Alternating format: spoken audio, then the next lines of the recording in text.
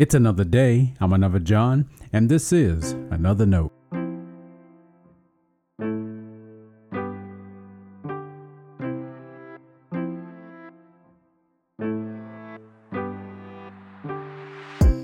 Today's edition of Another Note is titled, The Joy of Trials. Our scripture reference today is James chapter 1, verses 2 through 11. As always, may the Lord add a blessing to the reading and hearing of His holy word.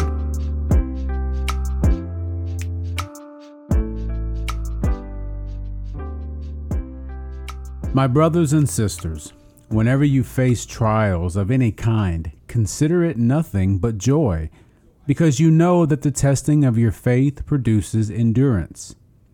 And let endurance have its full effect, so that you may be mature and complete, lacking in nothing. If any of you is lacking in wisdom, ask God, who gives to all generously and ungrudgingly, and it will be given you. But ask in faith, never doubting, for the one who doubts is like a wave of the sea, driven and tossed by the wind. For the doubter, being double-minded and unstable in every way, must not expect to receive anything from the Lord. Let the believer who is lowly boast in being raised up, and the rich in being brought low, because the rich will disappear like a flower in the field. For the sun rises with its scorching heat and withers the field. Its flower falls, and its beauty perishes. It is the same way with the rich. In the midst of a busy life, they will wither away. This is the word of our Lord. Thanks be to God.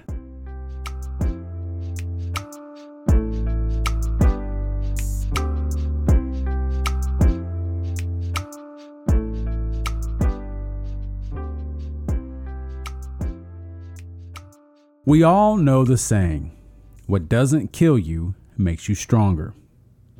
You may have heard that in a country song or know it comes from a 19th century philosopher. How do your life experiences affirm or challenge that notion? Some believe the opposite is true, that what doesn't kill you doesn't make you stronger. It actually makes you weaker. The effect is you are more prone to suffer later in the same way. What you endured leaves struggle in its aftermath. If you are stronger afterwards, it wasn't the difficulty that strengthened you. Now, that could all be semantics, but it does remind us that we want to make sense of life's hardships. We may even need to put meaning to what we go through. The book of James helps us, offering a different perspective. According to James, what doesn't kill you doesn't make you stronger. It doesn't make you weaker, but it just might make you whole. This is an interesting thought from Jesus' brother. James was the leader of the church in Jerusalem. The church there suffered with James, not because of anything related to his leadership ability. They suffered together. Natural disaster and persecution were enough. James pastored with care and the words of Jesus. The letter will address what it means to live by those words, and James begins by addressing the certainty of trials. Instead of turning away from God or even blaming the Lord, consider the opportunity to face trials a joy. Now, that kind of perspective doesn't come natural to most of us. It may sound unfathomable. Recognize, though, it stems from a trust in God's goodness.